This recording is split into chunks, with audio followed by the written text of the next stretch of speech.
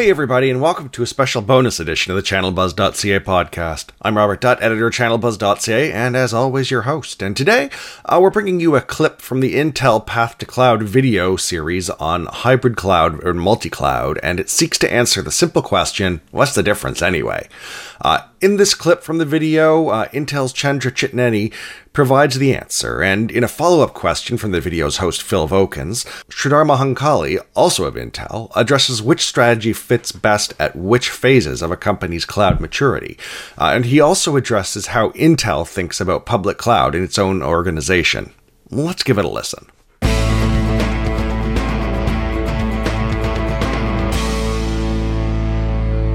It strikes me, and indeed many of our customers, that there's a lot of confusion about the difference between hybrid and multi-cloud.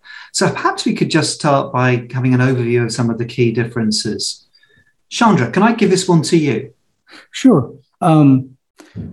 Multi-cloud usually refers to the fact of having on-prem cloud as well as access to multiple public clouds.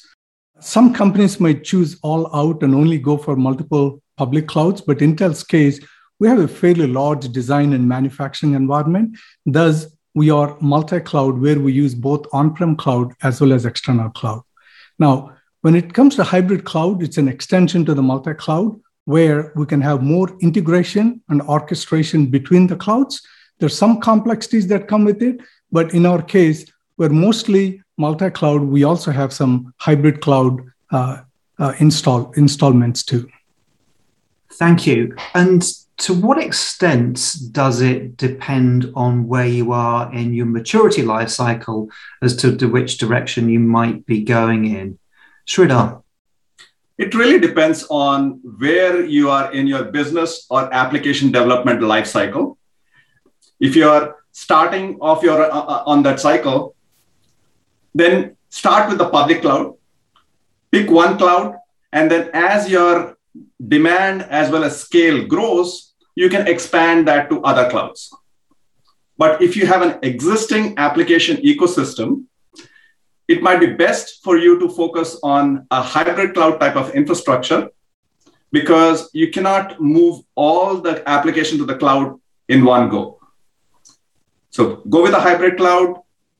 If you have an existing application ecosystem, move what you can to the cloud and connect back on-premise for what remains there.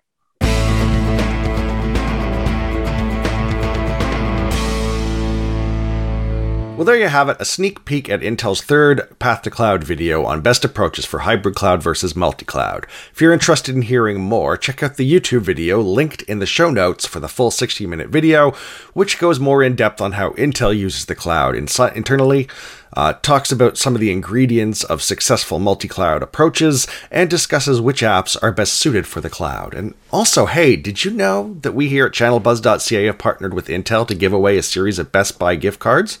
It's true, we have, or I wouldn't be saying this.